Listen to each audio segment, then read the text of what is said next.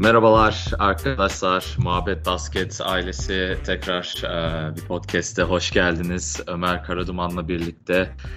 Ömer, ne haber? Nasılsın? Nasıl gidiyor? İyidir abi. Bugün de izledim. Federer'le Djokovic'in maçını da izledim. Evet. Bayağı spor dolu bir gün. Bayağı oldu o maçta ya. Yani çekişmeli geçti. Tenis taraftarları bayağı sevmiş. Ben de Twitter'dan takip ettim acayip.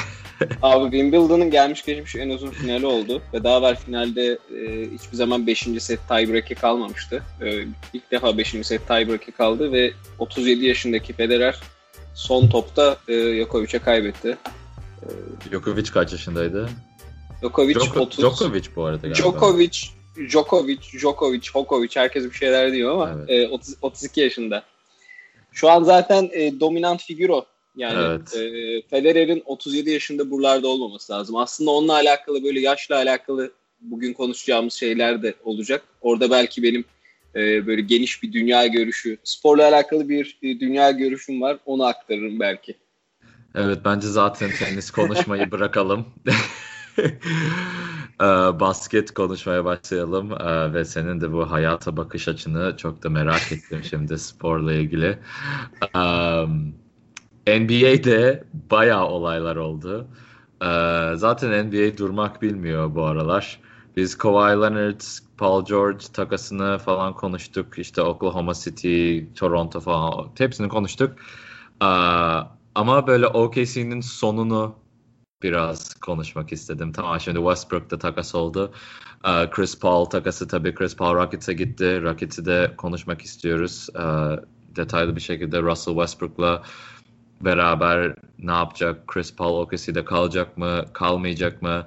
Sonra birkaç tane takım konuşacağız. Summer League nasıl bir yer? Nasıl bir şehir? Yani şehir değil de işte nasıl bir ortam?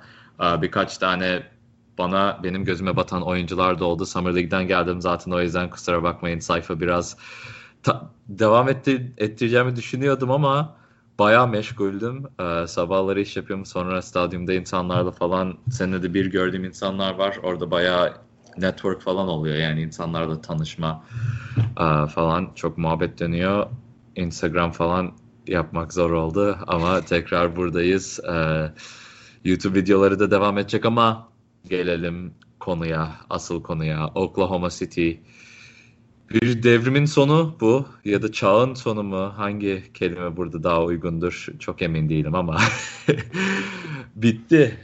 Oklahoma City'nin Seattle Supersonics'ten beri devam eden bir genç çekirdeğin büyüşü ve süperstar olma, üçü de MVP olma yoluna girdi ama farklı takımlardalar şu an hepsi ve Oklahoma City'nin sonunu gördük. Yani bu en azından ilk şampiyonluk kısmının, tarihinin ilk 10 senesinde çok başarılı bir zaman süre geçiren Oklahoma City artık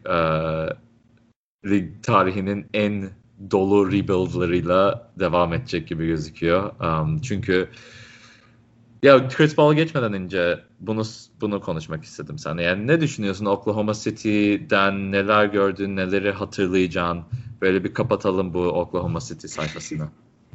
Abi yani Oklahoma City'yi yeni işte Vancouver'dan taşındılar değil mi? Yok, Vancouver'dan mı taşındılar? Hayır, Seattle'dan taşındılar. Niye Vancouver'dan taşısınlar? Seattle Supersonics'ten Oklahoma City Thunder'a taşınırken ya aslında bu takım hiçbir zaman böyle bir rebuild'a girmedi. Son 10 senede, 12 senede. Herhangi bir noktada düşmedi bu takım.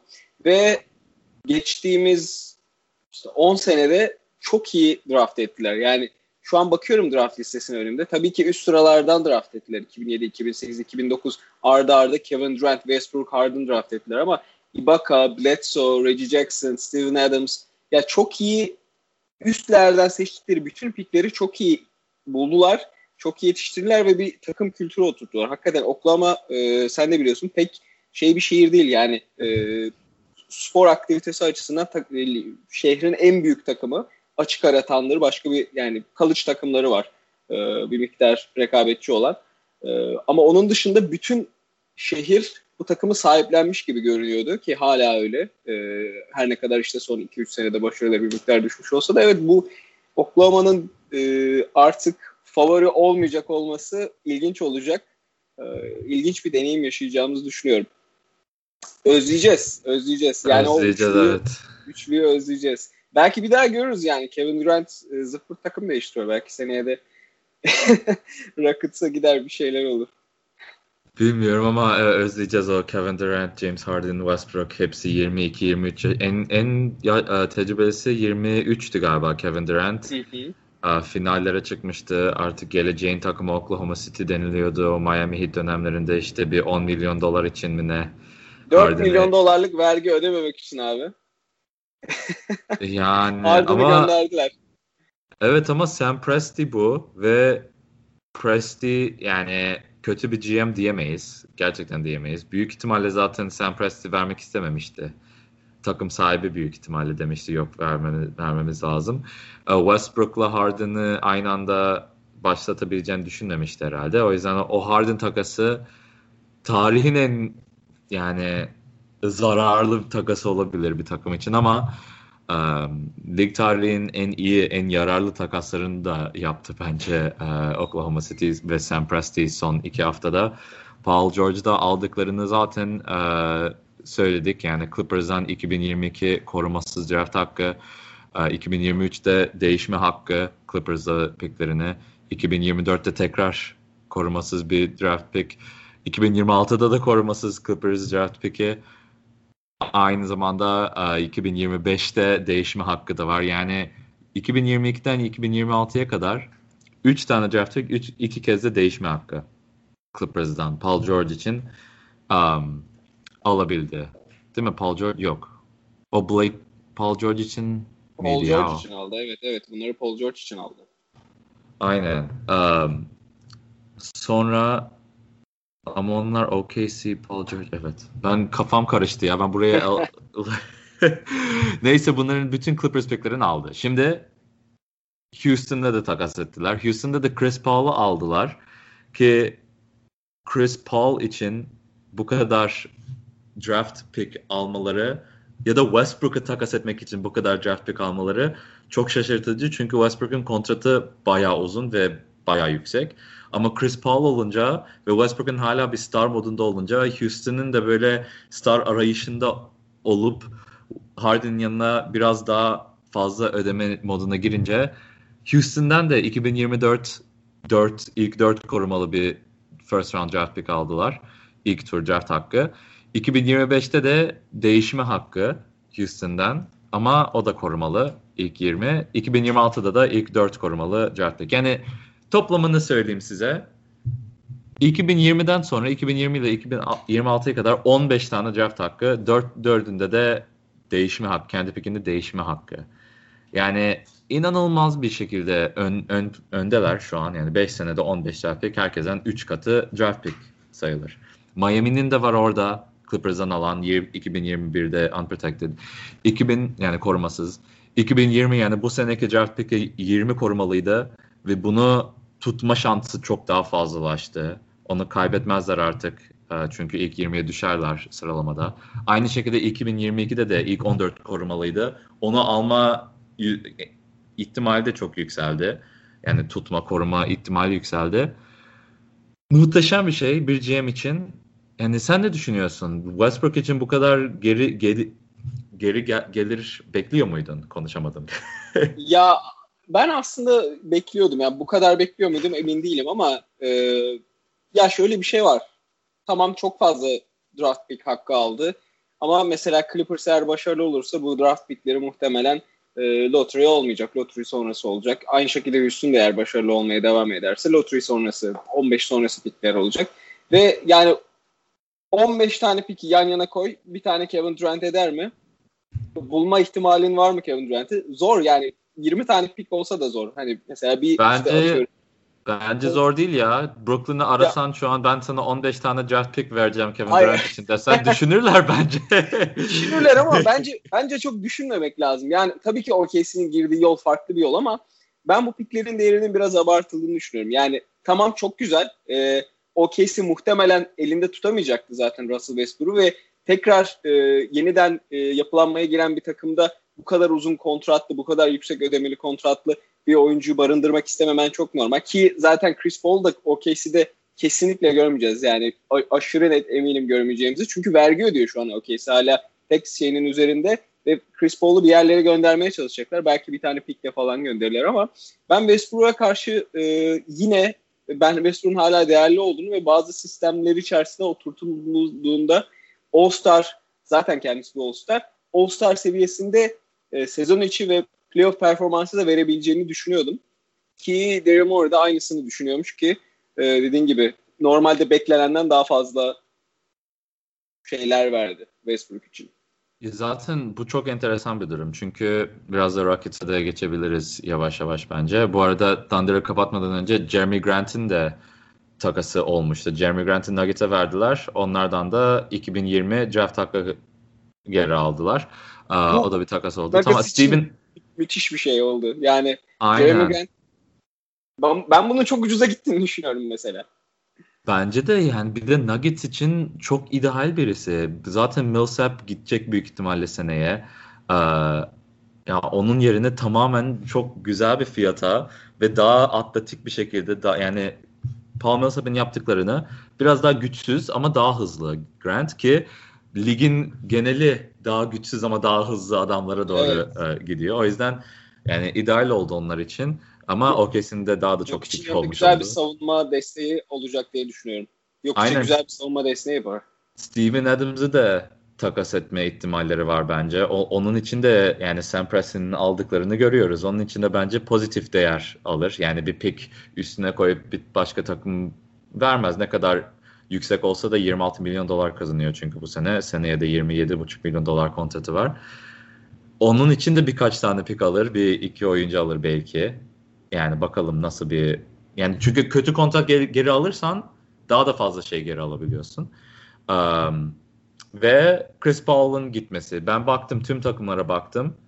Chris Paul'un Miami'ye gitme ihtimali var gibi gözüküyor.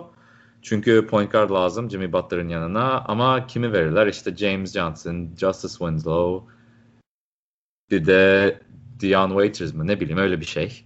Ama diğer takım ise Minnesota Timberwolves bence. Öyle Jeff T, Gorgie Dieng artı bir pick verirse Timberwolves belki Thunder buna okey olur. Çünkü o zaman onlar üstüne pick katmaları lazım olmaz. Ve bir pick kazanmış olurlar.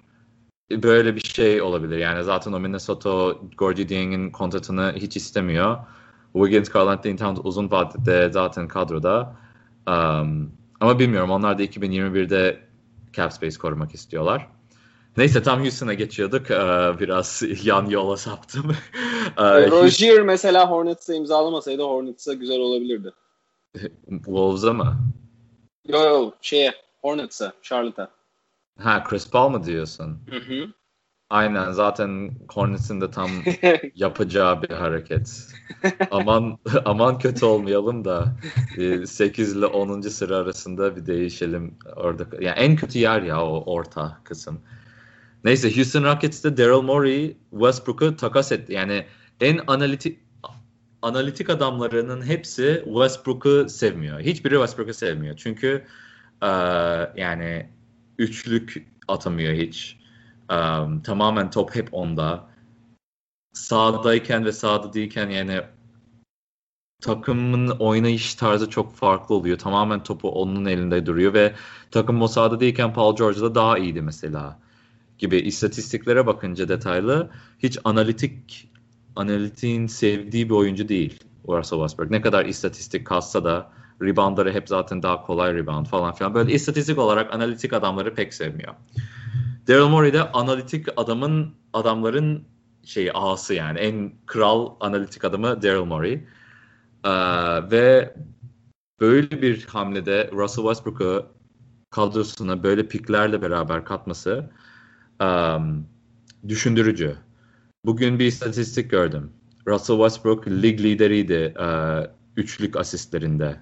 Galiba Harden'la Westbrook lig lideriydi. Yani zaten Rockets'in tamamen üçlük bulma. Amacı üçlük bulma ve space verirsen, yani alan yaratırsan Westbrook için, ki Oklahoma City'de hiçbir zaman alan görmedi. Her zaman şutör aradı Oklahoma City. Etrafına tamamen şutör koyamadı Westbrook'un. Rockets'te şimdi tamamen alanda oynayacak bir Westbrook göreceğiz. Harden'la beraber topu kullanma yüzdeleri çok yüksek. Onu nasıl çözecekler bilmiyorum ama Westbrook'un böyle bir analitikle kurulan bir takımın içerisinde olması çok aslında heyecan da verebiliyor insana, ama bilmiyorum. Ben Harden'la Westbrook'un uyumunun çok iyi olacağını düşünmüyorum. Sen ne düşünüyorsun? Yani Westbrook'un Rockets'te uyumu nasıl olur sence? Abi biraz oyun stillerini bence değiştirmeleri lazım. Yani three ball şeyinden. Yani Daryl Morey'nin taktiğini biliyoruz zaten. Daryl Morey star olsun, çamurdan olsun. Hani starları bir araya getirelim. Çamurdan olsun. Westbrook hakkında düşüncelerini de böylelikle Yok hayır. Genel olarak böyle bir felsefesi var. Yani Dwight Howard'ı alıp, Chris Paul'u alıp, Carmelo Anthony'yi alıp, yani sonrasında çok belki de düşünmeden yıldızlar bir araya gelirse takım bir şekilde kendini çözer gibi bir mantalitesi var gibi gözüküyor NBA'de. Ya bence Rockets'ın sistemini bayağı değiştirmesi lazım Westbrook'un uyumlu olabilmesi için. Ya zaten çok büyük ihtimal Westbrook'la Harden'ın dakikaları olabildiğince az kesişecek. Yani başta bir 5 dakika beraber oynarlar muhtemelen. Son çeyreği de beraber kapatırlar 8 dakikasını. Onun dışında hep biri sahada olur. Ama yani ben Westbrook'un üçlüğünün bu saatten sonra %35'lere, o MVP olduğu sezondaki %35'lere çıkabileceğini çok düşünmüyorum. O yüzden bence biraz daha pick and roll ağırlıklı bir sisteme geçebilirler ki Tyson Chandler'ı da aldılar. Tyson Chandler, Clint Capela ile beraber tepeden pick and roll'larla içeriye, ki Westbrook bunu müthiş yapıyor. Harden da Harden da çok fazla Capela'dan aslında perde almasa da bunu yapabilen bir oyuncu. Çünkü abi ikisi de off ball, Westbrook da Harden da off ball çok bir aktivite yapmıyor. Neredeyse hiçbir şey yapmıyorlar, duruyorlar. O yüzden böyle bir kimya problemleri olacak ki Harden'la beraber oynanan three point ball oyununu da devam ettirirse çok, hani istatistik açıdan da görsel açıdan da zaten Rockets izlemesi zor bir takım. Daha da perişan bir hale gelirler diye düşünüyorum. O yüzden sistemin bayağı komple değişmesi lazım. Daha az üçlük, daha fazla içeriye penetre. Yani ben Rockets'ı farklı bir şeyde göreceğimizi düşünüyorum. Farklı bir oyun düzeninde göreceğimizi düşünüyorum. Çünkü öteki türlü bu işten çıkması çok zor. Westbrook'la Harden'ın topa sahip olma oranlarıyla beraber devam etmesi. Zaten bu off-ball olayı, onu sen demesen ben gelecektim. Harden'ın off-ball oynaması lazım diyecektim zaten. Çünkü ya %100 top elinde olamaz. Ama benim korkum şu. Dediğin gibi ben de katılıyorum. Yani süreleri kesişmeyecek Westbrook'la Harden'ın. Kesişmediği sürece ikisi de istediği gibi oynayabilir. Kesiştiği dakikalarda zorlanacaklar. Çünkü Westbrook isteyecek topu Harden alamayacak. Harden üzecek. Harden isteyecek topu Westbrook böyle bir sinirlenecek. Yani bu takımın böyle 3 maç üst üste kaybettiğini düşünemiyorum. O moral düşüklüğü. 3 maç üst üste kaybettiği an ya da 3-4 maç diyelim neyse. O tartışmalar bir tık daha üst seviyeye çıkıyor. O zaten bir çizgiyi geçtikten sonra geri gelmesi çok zor oluyor. Yani ve bunu oyuncuların farklı kafa yapılarda olduğunu biliyoruz. Ve patlayabiliyor bazı oyuncular. Yani sinirden böyle belli ediyorlar zaten kendilerini. Westbrook ve Harden bunların önde gidenleri ve tüm sistem üzerinde kurulu bu iki oyuncunun. Şimdi yani kariyerleri boyunca Harden OKC'de başladıktan sonra tabii, yani OKC takas olduktan sonra son toplar hep onlardaydı. Westbrook'la Kevin Durant'in zaten uyum sağlayamaması birazcık bundan ibaretti. Bilmiyorum. Yani benim bunun uzun vadeli bir şampiyonluk adayı kadrosu olduğunu düşünmüyorum. Bence bu Golden State, Klay Thompson sağlıklı olursa Golden State'i üstüne koyarım Rockets'in mesela. Hala. 2 Lakers takımı da üstüne koyarım. Başka kimler vardı? Houston Rockets belki 4. Utah Jazz'i üstüne koyarım. bence fazla sıkıntı yaşayacak bu takım. Ben Batı'da 3 favoriden biri olarak görüyorum Rockets'ı. Ya zaten aslında o mantıklı. Lakers, Clippers mı yoksa 3'e başka takımlar mı var? Yok Jazz, Clippers ve Rockets. Lakers taraftarları çok da mutlu olmayacak. Lakers'ı biraz görmek lazım abi. Ben Lakers'ın kadroyu doldurma şeklinden biraz şüpheliyim yani onun çok işleyip işlemeyeceğinden. Daha uzun konuşuruz onu ama benim şüphelerim var. Girelim o zaman direkt yani bu çünkü OKC Rockets ve Chris Paul'ı konuştuk. Playoff yarışında yükselenler, düşenler bunları da konuşmak istedik ve Lakers'ı zaten sadece hamlelerini konuşmuştuk. Kim aldılar falan filan. Çok da iyi olmadığını düşünmüştük ama biraz daha detaylar geldi. Birkaç tane daha oyuncu imzaladılar. Lakers'ı tabii konuşalım. İnsanlar dinlemek istiyordur. Avery Bradley'i imzaladılar bizim son konuştuğumuzdan sonra. JaVale McGee zaten vardı galiba. Jared Dudley, Troy Daniels, Kuzma, Rondo. Yani bu kadro tamamlandı gibi. Neden ilk üçüne girmiyor? Bu normal sezon ilk üçü mü senin yoksa genel playoff'larda finale çıkacak ilk üç mü senin için? Normal sezon. Normal sezon. O zaman katılabilirim. Playoff'larda bir miktar daha olabilirler ama ya ben takımın kısa savunması konusunda ve oyun kurması konusunda kafamda soru işaretleri var. Yani LeBron James'in oyun kurucu pozisyonunda başlayacağı konuşuluyor. Diğer tarafta bu niye bir olay? Bu niye bir soru ya da olay? Yani LeBron James'in takımları zaten her zaman en önemli anlarda topu LeBron'un eline vermedi mi zaten? Yani bu point guard'ın yaptığı şey oyunu kurmak. LeBron hep kuruyor zaten. Bu bence şöyle bir soru işareti doğuruyor. Eğer LeBron James guard pozisyonunda başlarsa diyelim, o zaman işte 4 numarada veya 3 numarada bir power forward veya small forward mi oynayacak? O zaman karşı tarafın guardını veya shooting guardını 2 numarasını kim savunacak? Ya tamam çok pozisyonumuz yok ama takım çok mu uzun olacak? Çok mu iri olacak? Ben sadece bu konuda bir şey yapıyorum. Yoksa dediğin gibi zaten oyunu LeBron James kuruyordu. Zaten LeBron James guard gibi oynuyordu ama guard pozisyonunda başlıyorsa o zaman bir guard eksik mi oynayacak? Yani LeBron James o iki guard'dan biri mi olacak? Hani ilk beşi şöyle söylüyorlar sanırım. İşte LeBron James, Cousins, Anthony Davis, belki işte Danny Green, yanına işte Kuzma veya işte Avery Bradley, KCP. Ne yapacakları çok belli. Şimdi bu point guard oynayacak lafı bence sadece öyle bir LeBron oyun kurucumuz LeBron olacak. Ama defansta tuttuğun oyuncu asıl pozisyonunu belirler. LeBron point guard oynamayacak. Point forward oynayacak. Çünkü point guardları LeBron tutmayacak. Avery Bradley tutacak. Danny Green tutacak. Shooting sonra LeBron James de işte 3 numaraya koyarsın. Ya da belki daha yavaş bir 2 numara varsa onun üstüne de koyar. Yani LeBron herkesi tutabilir isterse zaten. Defans oynamak istediğinde oynayabiliyor. Ama normal sezonda bunu yapmıyor. İşte bu takımın kısa savunması konusunda çok şeydim yani. Danny Green iyi bir savunmacı eyvallah. Avery Bradley bence iyi bir savunmacı değil. Overrated defansçılardan. İyi bir oyuncu da değil. Artık iyi bir oyuncu değil. Basket'teyken severdim. Avery Bradley bence şu an negatif yani. Hakikaten negatif. Ben Avery Bradley'in önümüzdeki yani biraz hot take yapıyorum ama sezon ortasına falan Lakers'ın bir şekilde cap space açmak için veya ne bileyim bazı takaslar için kurtulmak isteyebileceğini dahi düşünemiyorum Avery Bradley'den. Lakers'ın kısa eksiği var. Yani o kısa eksiğiyle kısalarla oynanan bir takımda ki Rajon Rondo mesela oyunu tamamen LeBron James domine edeceksin. LeBron James kuracaksa Rajon Rondo zaten iyi bir şutör değil.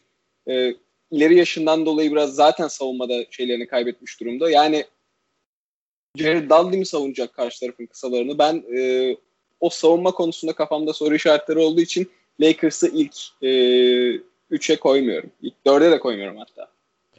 Ya zaten şöyle Lakers'ın dediğin gibi ben yani dediğin çoğu şeye katılıyorum. Sadece bu oyuncuların tavanları yüksek. Ama şeyleri floor ne denir? Taban. Tabanları da çok düşük. Avery Bradley negatif olabilir. Yani senin dediğin gibi Avery Bradley zaten son 2 senedir Boston Celtics'te takası olduktan sonra bayağı kötü bir oyuncu aslında. İlk sene Avery Bradley geri gelecek falan bu yani Celtics'teki performansı hatırlanıyordu ligin etrafında. Geçen sene gerçekten çok kötü oynadı ve şimdi de ama Celtics'teki Bradley gelirse ya da DeMarcus Cousins işte sağlıklı olursa eskisi gibi oynarsa ya da LeBron James'in 35 yaşına gelip yani hala tarihi performansı sergileyebilirse o biraz daha likely yani daha olasılığı yüksek bence. LeBron James hala ligin en iyi oyuncusu bile olabilir. Yani 1 numara bile olabilir. Playoff'larda görmedik bu sene sonuçta. Danny Green de geçen sene kariyer sezonu geçirdi. Yani ondan önceki 2-3 sene Spurs zaten beğenmediği için verdi Toronto'ya. Yani tekrar bu durumda Danny Green oraya geri dönerse, o performansa geri dönerse o da çok yüksek bir kontratı çok yani verimsiz bir oyuncuya harcamış oluyorsun. Bu ihtimal de var Danny Green'in tabanı da çok yüksek değil. Yani KCP zaten tavanı nerede ki tabanını konuşalım. Abi KCP yancı kontenjanından Lakers'a 3 sezonda canavar gibi para alıyor ya yancı kontenjanından. Ya bu arada Marcus Morris Rich Paul'u yaptı, bıraktı. Marcus Morris ve kimdi ya? Bir tane daha oyuncu. 2 oyuncu. Rich Paul yani LeBron'un agenti, menajeri gibi düşünün. Bıraktı. Çünkü Rich Paul tamamen LeBron oynuyor. Anthony Davis'e de oynuyor şimdi. Oyuncular da çok sevmiyor bu durumu tabii. Ama evet yani. Spurs'tan istediği kontratı alamadı. Gidip Knicks'ten alabildi. Mantıklı bırakması. Aynen. Ya o kontratı kendi bulamayan agent'ı bırakması çok mantıklı. İşte o yüzden yani en düşük versiyonu bu takımın çok da şampiyonluk ümitleri vermiyor. Ama o kadar yüksek tavanları var ki LeBron James, Anthony Davis zaten ikisi de MVP olabilecek oyuncu. İkisi öyle oynarsa zaten başka oyuncuya gerek yok. Yani bir LeBron James, Anthony Davis pick and roll'u nasıl savunacaksın mesela? Yani %35 şutörlerle etrafına koysan o pick and roll her pozisyonda o pick and roll oyna playoff'larda mesela. Bence böyle bir şey olacak. O yüzden bu Lakers'ın tavanı da şampiyonluk. Ama bilmiyorum. Kesinlikle. Daha verimli yani verimli olma yüzdesi daha yüksek olan oyuncularla kurabilirlerdi takımını. Ama ne yapalım? Artık böyle bakalım Lakers taraftarları ne yapacak? Lakers bahsetmişken LeBron James 23 numarayı Anthony Davis'e verecekti. Ama Nike'ın o kadar çok fazla 23 numaralı Lakers forması var ki neredeyse 10 milyon dolar zarar ederlerdi diye rakamlar söylendi medyada. Ve LeBron James'e hayır bu sene sen hala 23 olman lazım. Fazla zarar yiyeceğiz. Bu yani ligin partneri de Nike olduğu için bu sadece Nike değil NBA tarafından da zarar olacaktı. Herkes zarar edecekti. O yüzden bir sene ertelendi bu numara 23 Anthony Davis'e gitmesi. Şimdi de 3 numara giyiyor Davis. O nereden geldi çok emin değilim. LeBron James hala 23 ama değişik yani komik şeyler. Para zaten bu sonuçta her şey parayla karar veriliyor. Ligde takaslar olsun, forma numaraları olsun. O zaman sana dönelim geri. Lakers'dan sonra konuşmak istediğim hangi takım var? İstersen ben bu muhabbetin başında söylediğim yaşla alakalı genel yorumu var. Chris Paul falan konuştuk. Onu atladık. Evet oraya gelelim. Abi şimdi bu biraz daha genel sporla alakalı bir yorum olacak. Biraz hot take olacak ama şimdi teniste abi şu andaki son 15 senede tenisi domine eden 3 tane oyuncu var. Djokovic, Nadal, Federer. Bunların hepsi 30'lu yaşların üzerinde oyuncular. Yani 90 öncesi doğumlu oyuncular. Evet. Şimdi 90 doğumlu jenerasyon yani şu anda 28 ve 25 28-23 yaş arasındaki oyuncular normal şartlar altında bu tür oyuncuların yavaş yavaş sporun liderliğini devralması beklenir. Ya birçok sporda yani yaşı gelen devralır. Tenise bakıyorsun. teniste böyle bir devralma söz konusu değil. Çünkü bu üçlü hala devam ediyor. Ama NFL'e bakıyorsun, quarterback'lere bakıyorsun NFL'de. Quarterback'lerin çoğusu, lider quarterback'lerin, işte Aaron Rodgers, Tom Brady, Big Ben, bunların hepsi 30'lu 35 yaşların üstünde oyuncular. Ve şu an gelen yeni yıldızlar da 25'in altında oyuncular. Yani 23 yaşında, 22 yaşında yıldız quarterback'ler var. Benzer bir hikayeyi futbolda da şey yapabilirsin. Yani şu anda en popüler oyuncular 22 yaşın altında, 23 yaşın altında oyuncular veya 30 yaşın üstünde. Hala Ronaldo, hala Messi. Evet. Ya şöyle bir enteresan bir şey var. NBA'de de bence aynı durum söz konusu. 90-94 arası, 95 arası Dorumlu oyuncular devralamadılar abi. Devralamadılar. Yani ligin en iyisi dediğimiz All-Star şeylerine de aslında ben bunları istatistikleri açıp bakabilirim. All-Star'lardan da bakabiliriz. Yani bu jenerasyonun, bir 90'lı o jenerasyonun devralmaması, diğer tarafta yaşlı oyuncuların bir şekilde bu işte sağlık olsun, başka bir şey olsun, spor hayatlarına daha uzun devam edebilmeleri bütün spor dallarında geçerli. Böyle yeni bir akım var. Yani Tom Brady 41 yaşında hala şampiyon oluyor. Diğer tarafta işte Roger Federer 37 yaşında Wimbledon finali oynuyor. 5 setlik Wimbledon finali oynuyor. Bana mısın demiyor. Diğer tarafta işte LeBron James 34 yaşında, 35 yaşında hala MVP sayıları ortaya koyabiliyor. Ronaldo 33 yaşında hala inanılmaz goller atabiliyor. Yani böyle sanırım bir ilerleme oldu sağlıkta veya spor sağlığında, oyuncuların, sporcuların kendilerine bakmasında. O yüzden böyle bir şişkinlik oldu. Yani belirli bir yaşın üstündeki oyuncular normalde bırakması gerekirken bu sağlık upgrade'leri, geliştirmelerinden dolayı hala sporun içinde kalmaya ve domine etmeye devam ettiler ve bir nesil kayboldu. Bu kaybolmuş nesilden dolayı bence NBA'de de hala birilerinin devralması, mesela Giannis devraldı gibi görecek olursak Abi Kawhi 27 yaşında. Ama ya çok az öyle oyuncu var. Buna aslında dönüp bakabiliriz. All-Star yaş ortalamalarına bakabiliriz. O istatistikler nasıl değişiyor? Distribution'lar nasıl değişiyor? Evet. içerisinde. Ben NBA'de de bunu göreceğimizi düşünüyorum. Yani bir kayıp nesil var. O kayıp nesilden çok az oyuncu bayrağı devralmaya çıktı. Ve bir sonraki nesil geliyor bayrağı devralmak üzere bile. Yani Giannis gibi daha gençler. Doncic, Zion falan. Evet abi, atlıyoruz yani böyle bir nesil. Bizim neslimize atlıyoruz yani, açıkçası ben oraya getirmek istedim. Bizim neslimiz bir ton 94'lü en iyi oyuncu kim diye ya da 94-96 arası en iyi basketbol. 90'dan 96'ya kadar, 94'e kadar abi bir atlama var ya. Çok enteresan. İşte John Wall'lar, ne bileyim o dönemde işte Derrick Rose'lar, bunların hepsini böyle bir atladık. 19 best NBA 90s babies. Yani 90'larda doğan en iyi 19 oyuncu ama bu 2 sene 3 sene önce falan. Kawhi Leonard dediğim gibi. Kyrie Irving, Paul George, Damian Lillard. Giannis 96 yok. Giannis zaten 96'lı galiba. Evet. Mesela NBA'nin en iyi 5 oyuncusu şeyine hala bunlar giremediler yani. Normalde bizim jenerasyonumuzun şu anda NBA'nin en iyi 5 oyuncusu muhabbetlerini domine etmesi lazım. En az 3-4 kişinin orada olması lazım. Ama değil.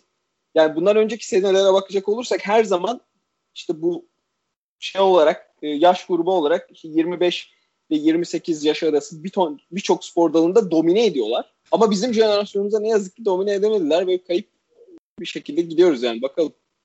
Evet ama bilmiyorum ya, ben NBA'de katılamadım. Şimdi bakıyorum senede yani en iyi oyuncular Doğan. 94'te Giannis Antetokounmpo var. Haha. Giannis 94'lüymüş. İşte o uçtan ya abi, sadece toplu oyunlar bile değil. Formula 1'de de bu var. Golf'te de bu var. Birçok spor dalında bu var. Ben bunu genel bir bu işin antropolojisine falan girmek istiyorum. Yani ne oldu? Ne oldu abi? Bu nesil neden çok başarılı değil? Neden domine edemiyor? Bilmiyorum abi, katılıyorum. Ben çok NBA'de katılamadım buna. Ama yani bakıyorum her senenin 91 ile 92'nin en iyi oyuncuları Kawhi Leonard 91, Kyrie Irving 92'li, Davis 93'lü, Anthony Davis 93'lü, Giannis 94'lü. Towns'a Porzingis artık 95 var. 96'lıda Devin Booker, Miles Turner. 95 ile 97 arası biraz zayıf olabilir sanki. Ona verebilirim. Ama bu saydığın sayılar az yani. Normalde çok daha fazla sayıda oyuncudan bahsetmemiz gerekirken az sayıda oyuncu ön plana çıkıyor o dönemlerde. Bunun research'ını yapacağız arkadaşlar. Bunun analizini yapacağız. Ben bir sonraki programa grafiklerle gideceğiz. Bunu veremedim. Araştırmasız bunu veremedim ama NFL'de ve teniste katılabilirim. Futbolda da katılabilirim ama bunları tabii NBA kadar yakından takip etmiyorum. Sana şu an güvenmeyeyim mi? Biraz orta. Bana teniste, NFL'de, Formula ve golfte daha iyi güven abi. Bu hemen hemen birçok sporda. Daha iyi güveneyim. Başka spor var mıydı? Yüzme falan mesela, onlara da bakmak lazım. Ama yüzmenin şeyi başka bir yerde. Tezimizi artık sporcu doğum tarihlere adayacağız. Sizler de bu gelişmeleri aktarırız ama gelelim tekrar NBA'ye. Summer League'den biraz konuşalım o zaman. Bari biraz muhabbetimiz değişti. Takımlara geri döneriz ama Summer League'de yani ben oradaydım. Ortamı biraz konuşayım dedim. Birkaç tane oyuncuyu da konuşabilirim ama ortam öyle bir yer ki senede bir insanlar gidiyor. Böyle tüm yani hayatında baskete adayan insanları bir yerde buluyorsun. Yani NBA'deki ya da Summer League olsun, G League olsun, basketbolla uğraşan herkes Summer League'e gidiyor. Çünkü böyle bir toplum başka bir zaman olmuyor. O yüzden de maçlara gidiyorsun. İlk 1-2 maç, 3 maç heyecanlı oluyor. Çünkü draft pickler falan oynuyor ki bu da ayrı bir konu.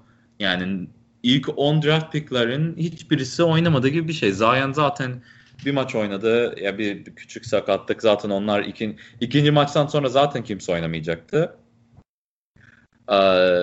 Zion ama ilk maçta böyle bir küçük bir sakatlık olduğu için oynamadı. Jared Culver nedense Minnesota'da hiç oynamadı. Onun rest olarak yazdı. Yani sakatlığı bile yoktu gibi bir şey. Ja Morant oynamadı. Onun da bir sakatlığı vardı galiba. Sonra Jared Allen oynadı onlar yerine abi. Jared Allen niye oynadı mesela? Jared Allen gayet iyi bir pivot. İlk 5'te oynayan bir pivot. Playoff'larda oynayan bir pivot. Summer'da zaten 30 sayı, 11 rebound, %73 ile falan oynadı son maç. Ya alakasız. R.J. Barrett oynadı. R.J. Barrett de son maçta sonunda bir performans gösterebildi. Kobe White oynadı. Kobe White fena değil. Kararlarını biraz riskli veriyor. Bunu düzeltmesi lazım. Bulls'da ilk 5'te bu sezon oynayabilir mi bilmiyorum. O yüzden Satoranski'yi almaları iyi oldu ama o şeyi farklı olabilir. Yani ilk 5 pozisyonunu alma süresi kısa olabilir. Bilmiyorum. Yani çok hırslı oynuyor. Her atılan basket sonrası da koşuyor. Ben her pozisyon koşan oyuncuları severim. Ve Bulls'un etrafında da çok genç oyuncu var. O yüzden Kobe White'ın hala bir potansiyeli olabilir ama yani Summer League'deki en iyi point guard Nickeil Alexander-Walker Pelicans'de. Yedek point guard olarak. Lonzo Ball'ın belki takas olma ihtimali yükseldi. Drew Holiday zaten var. Belki Nickeil Alexander oynasın. Lonzo'nun takas değeri yüksek bilmiyorum. Onlar belki Summer League'de mock trade deadline vardı böyle böyle fake trade deadline gibi bir şey. Takaslar yaptık işte. Ben Pacers olarak Miles Turner'ı, Lonzo Ball ve Etuan Moore'u takasladım. Bilmiyorum doğru mu yaptım ama Lonzo Ball'ı ben hala çok seviyorum ve Turner'dan daha değerli buluyorum. Ama Pelicans Turner'ı çok iyi kullanabilir. Yani böyle takas olması bence iki takım için yararlı olabilir ama bilmiyorum. Turner bayağı iyiydi Pacers için. Onlar onu vermek isterler mi bilmiyorum. Sen ne düşünüyorsun ya? Ben biraz bu çünkü bayağı böyle Ryan McDonough, Suns'ın eski yeni işini kaybeden GM'iyle beraber böyle takas muhabbetleri yapıyorum falan Summer League'de. Wes Wilcox, Clippers'ın evet eski GM'i. Böyle insanlarla beraber bir odadayım. Böyle takas muhabbetleri yapıyorum. O yüzden ben bu takası yaptıktan sonra ya doğru mu yaptım, yanlış mı yaptım böyle bir şey oldum. Sen ne düşünüyorsun? Ya güzel bir takas olabilir. Ben şeyi çok beğeniyorum. Açıkçası Lonzo Ball'u çok beğeniyorum. Lonzo Ball'un iyi bir yerlere geleceğini de düşünüyorum ama Pelicans'ta da Jackson Hayes ne kadar iyi olacak o bir soru işareti. Ya çok atletik gözüküyor. Normalde yani 5 numara pozisyonunda yetişmemiş. Belli yani 3 numara 4 numara gibi yetişmiş. Hatta belki 2 numara gibi yetişmiş. Bir anda boy atmış. Bu tip oyuncular artık çok var. Yani Evet. guard gibi yetişip bir anda boy atan Jokic de öyle bir oyuncu. Ve öyle oyuncular aslında bayağı verimli de oluyorlar. Ama yani yapabilirdim. Çünkü dediğin gibi Pelicans'ta Ball'la ya emin olamadım ama şu an ya. Drew Holiday ile Lonzo Ball'un ikisi yan yana çok Voltran da olabilirler yani böyle iyi bir ikili işte front backcourt'u karşı tarafın backcourt'unu bayağı kitleyecek bir ikili de olabilirler ama yapabilirdim ya. Miles Turner'da evladiyelik bir savunma oyuncusu. Diğer tarafta ofansif özellikleri de gayet iyi ve modern bir 5 numara aslında. Ya yapabilirdim. Ki Pacers bence şu an bir şeyler yapması lazım yani. Ben Pacers'ın geleceğini iyi görmüyorum. Ya biz geçen sene de bunu diyorduk. Sonra Oladipo ile beraber ilk üçe falan gidiyordu. Bence biz Pacers'ı hep underrate yapıyoruz. Abi evet Pacers'a karşı aslında oynamamak lazım ama ben bu arada geçen yayında hot take yapıp Pacers'ın kalamayacağını playoff'lara kalamayacağını söyledim. Daha sonra ama Doğu'da başka kim playoff'a kalabilir diye düşününce 8 takım çıkaramadığım için Pacers'ın playoff'a gitmesine karar verdim abi. O yüzden o take'imi şimdi tekrar düşününce lukewarm'a çevirince Pacers'ın yapacağını düşünüyorum. Ilık bir take oldu. Ilık bir take oldu. Pacers hala 7. 8. sıradan yapabilir.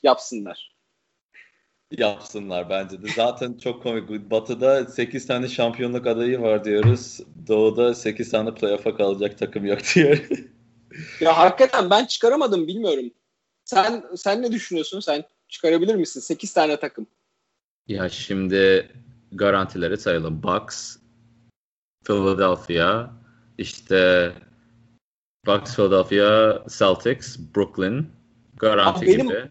Bucks, Philadelphia deyince benim mesela kafamda garantiler bitiyor biliyor musun? Bitiyor yani. Her ne kadar tamam Celtics çok iyi, Nets de çok iyi ama bu iki takımda mesela çok ciddi bir değişikliğe gidecek ve bence soru işaretleri Nets garanti ya. Miami de garantileyebilirim. Jimmy Butler çünkü playoff'lara kalır. Ondan sonra biraz daha zor. Kimi seçerim diyorsan garantiler bitti benim orada. Toronto'yu seçerim. Sadece genel olarak tecrübeli bir takım. Yani Kawhi Leonard'sız o takım çok iyiydi. DeMar DeRozan bench'teyken numaraları çok yüksekti her zaman Kyle Lowry ile beraber. O yüzden Toronto garantiye yakın bence. Ondan sonra zaten Orlando geçen sene playoff'lara kaldı. Aynı şekilde gelişme sağlarlar mı? Bilmiyorum ama onlar da Toronto ile beraber herhalde o seviyedeler. Ondan sonra da bilmiyorum. O yüzden Pacers'ı koyarım. Çünkü Chicago'yu da tekrar koyacağım playoff'lara.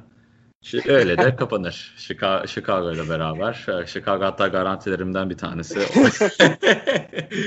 Yok Chicago garanti değil de bence onlar da şansları var yani. Ben mesela Pistons konusunda soru işaretleri var kafamda. Pistons'ı sayacaktım doğru. Mesela Pistons soru işareti benim için. Hawks'ın mesela playoff'a kalması iyi olabilir, olmayabilir. Aslında playoff'a kalabilecek bir potansiyele sahip olduklarını düşünüyorum. Biraz kasarlarsa kalabilirler ama kalmaması kendileri için iyi olabilir. Bir tane daha lottery pick alma adına. Çünkü timeline'da şu anda zaman Hawks'ın hala zamanı var ki bir senelik kontratlar aldılar hala.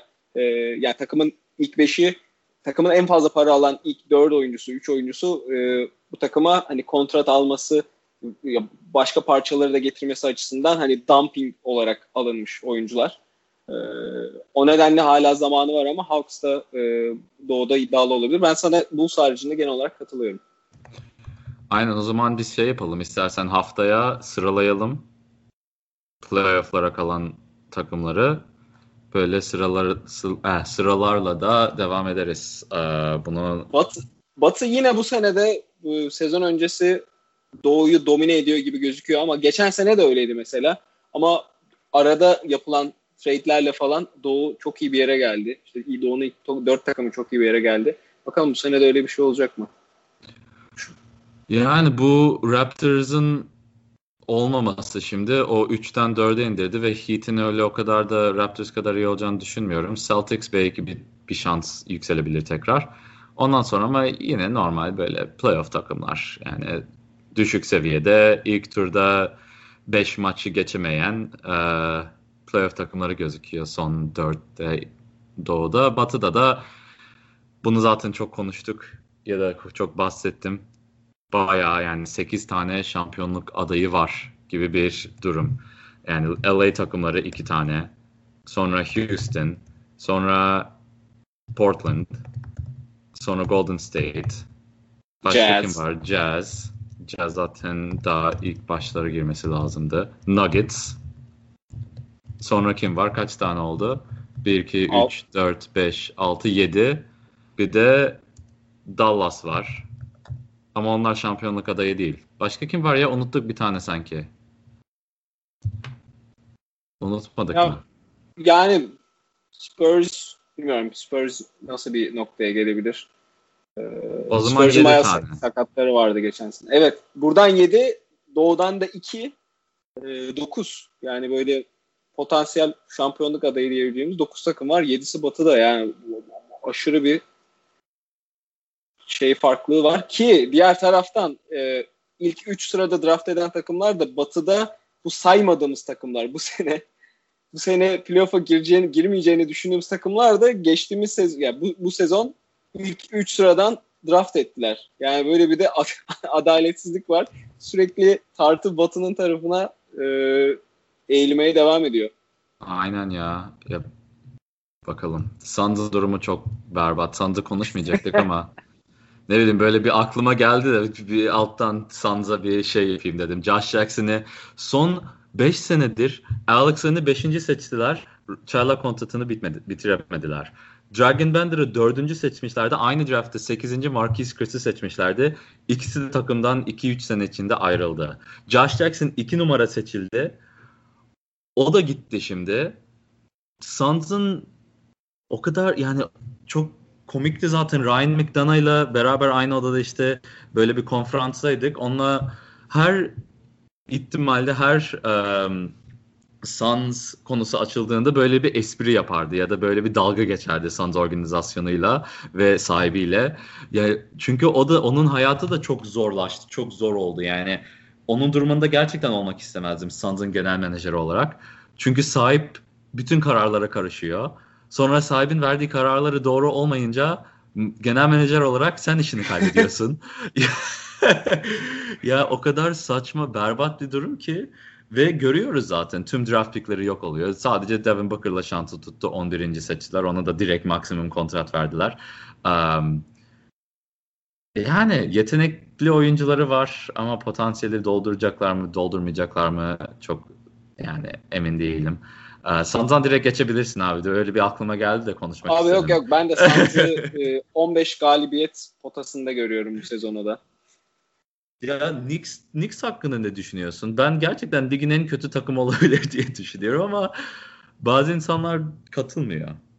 Yani Knicks yine bence bir miktar yukarıya taşıyabilecek, ya normal sezonda 20 galibiyet 25 galibiyet barajını aştırabilecek işte çaylaklara ve veteranlara sahip gibi duruyor ama ya veteran değil de belirli bir kendini bir miktar ispatlamış oyuncular kadrosunda var gibi duruyor ama ben Knicks'in nasıl oynayacağını anlamadım. Nasıl bir kadro, nasıl bir 5 çıkaracağını anlamadım. Uzun defansı nerede abi? Bobby Portis'le Julius Randle var. Evet, işte o mesela o bayağı soru işareti. Ve uzun defansı guardlar için çok önemli. Yani guardları savunabilmek için de çok önemli uzun defansı. Çünkü pick and roll'larda switch yapman lazım. Bir ayağın bir hızlı tutman lazım. Şimdi Bobby Portis, Julius Randle. Taj Gibson zaten 34 yaşına geldi. Yani başka kimse yok uzun. Mitchell Robinson'ın defansı çok iyi. Onun hakkını yemeyeyim şimdi.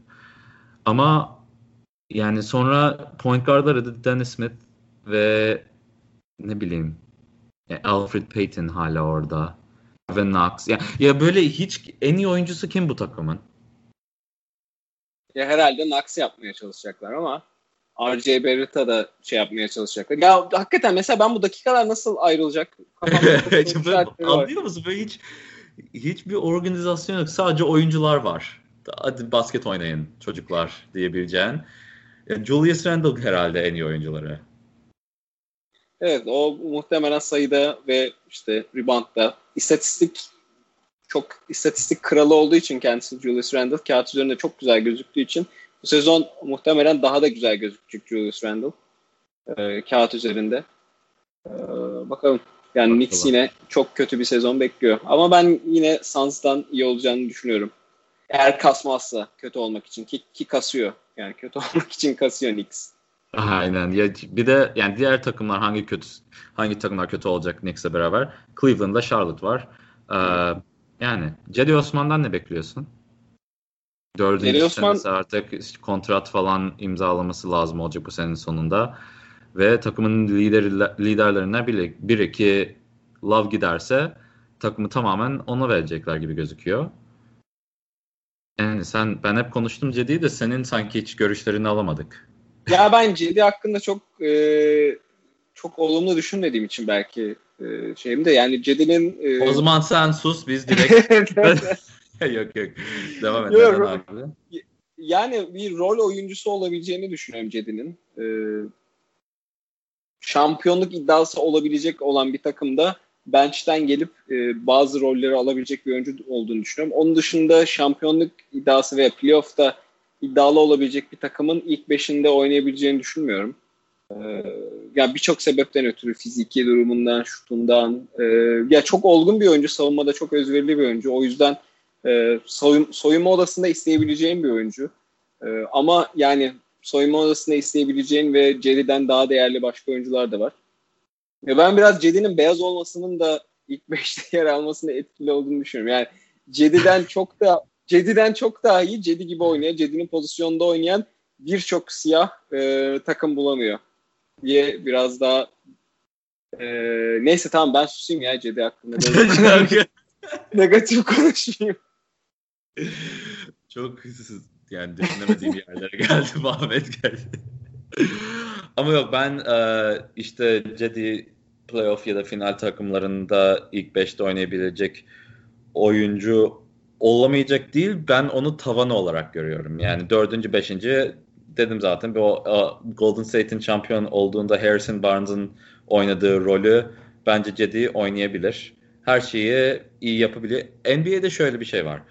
Bir tane elit yeteneğin olması lazım ki başarı elde et. Yani bu çok para olan oyuncularda hepsinde görüyoruz. Marcus Smart'ın 50 milyon dolar kontrat imzaladı 4 senelik. Niye? Defansı çok iyi. Will Barton desen sadece ofansıyla beraber yani bench'ten skorer olarak 50 milyon dolar kazanabildi. Dion Waiters bile 4 sene 48 milyon dolarlık şey kazanabildi. Kelly Olynyk desen aynı şekilde. Yani paralar neden geliyor? Takımıma bakma yani. Belki kötü karar olabilir. Belki doğru karar olabilir. Ama neden veriliyor? Kötü karar olsa da neden veriliyor? Çünkü Kelly Olynyk ligin en iyi stretch four'larından bir tanesi. Yani üçlük atabilen ve uzun oyunculardan bir tanesi. Böyle bir elit yeteneği var. Cedi'nin elit yeteneği ne bilmiyorum. Cedi her şeyi böyle ortalama C yani A, B, C, D gibi karneler veriliyor ya. C plus gibi görüyorum Cedi'nin. Yani B- de olabilir birkaç şeyde. Ama A yeteneği yok. Kesinlikle katılıyorum abi. Cedi'nin 2K'de 90 üstü verebileceğin bir yeteneği yok. Mesela. O yüzden de ya buna katılıyorum. O yüzden de asla birinci, ikinci, üçüncü oyuncu olamaz diyorum bir başarılı bir takımda. Çünkü o lazım. Ama dördüncü, beşinci böyle takımı rotasyonu tamamlayan oyuncu olabilir bence. Öyle. O zaman son sözü sana bırakayım. Ne konuşmak istiyorsun? Çünkü zaten geldik neredeyse bir saat oldu. Konuşmadığımız şeyleri haftaya zaten konuşuruz. Philadelphia'yı mesela hiç konuşmadık. Al Horford'la falan onu daha detaylı konuşabiliriz. Kings'i yazmışsın onu konuşamadık. Pelicans'ı da konuşamadık. Mavericks'i konuşamadık. Konuşamadığımız birçok takım var.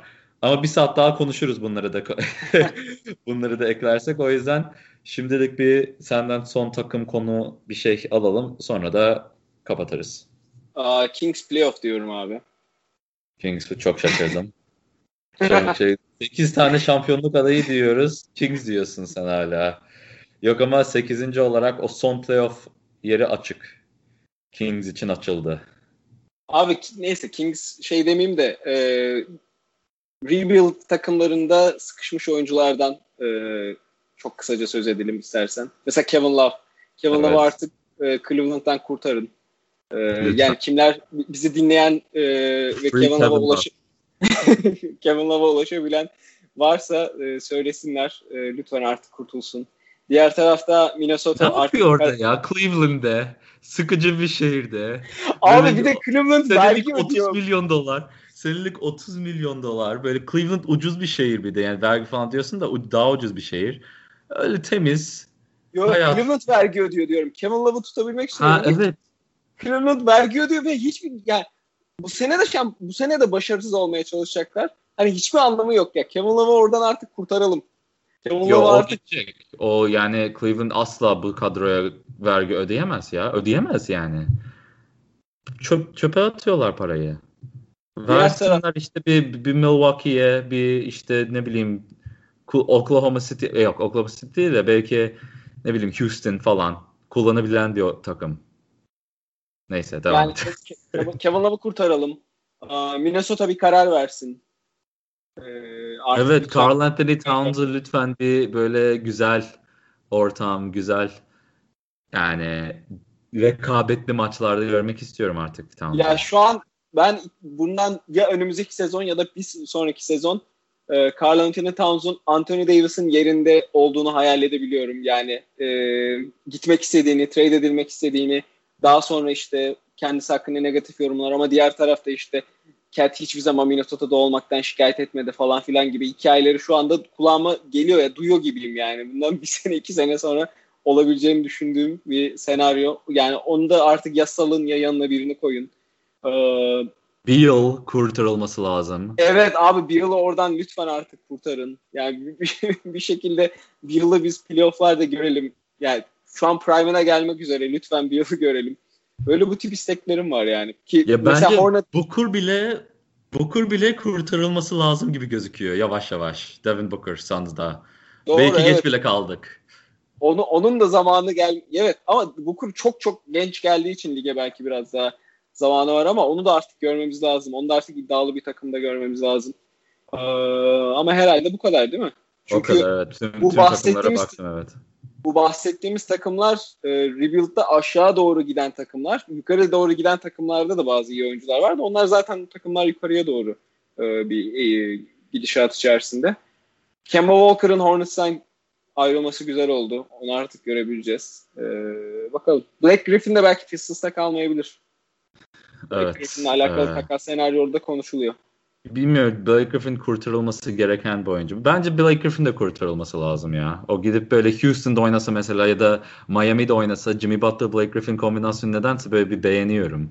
Yani öyle bir şey olabilir. Ben takas işte şeylerde ben hem Russell Westbrook'a hem Blake Griffin'i Miami'ye getirmeye çalışıyordum bir şekil. Nasıl olurdu bilmiyorum ama öyle. O zaman bayağı bir konu konuştuk. Bayağı kurtarmaya çalıştık. Oyuncuları da kurtarmak çalışmaya devam ediyor. Kemba kurtarıldı bu sezon. Anthony Davis kurtarıldı. Artık evet, kurtarma konusunu ben bayağı beğendim. Eğlendim. Sizler de eğlenmişsinizdir. Bir dahaki zamana kadar bizi Twitter'da Muhabbet Basket, Instagram'dan zaten büyük ihtimalle takip ediyorsunuzdur Muhabbet Basket. Web sitemizde bulabilirsiniz makaleler, ya işte podcastlar bulabilirsiniz. Ve bize yazın. Konuşmayı severiz, tanışmayı severiz takipçilerimize. Muhabbetiniz basket olsun diyorum.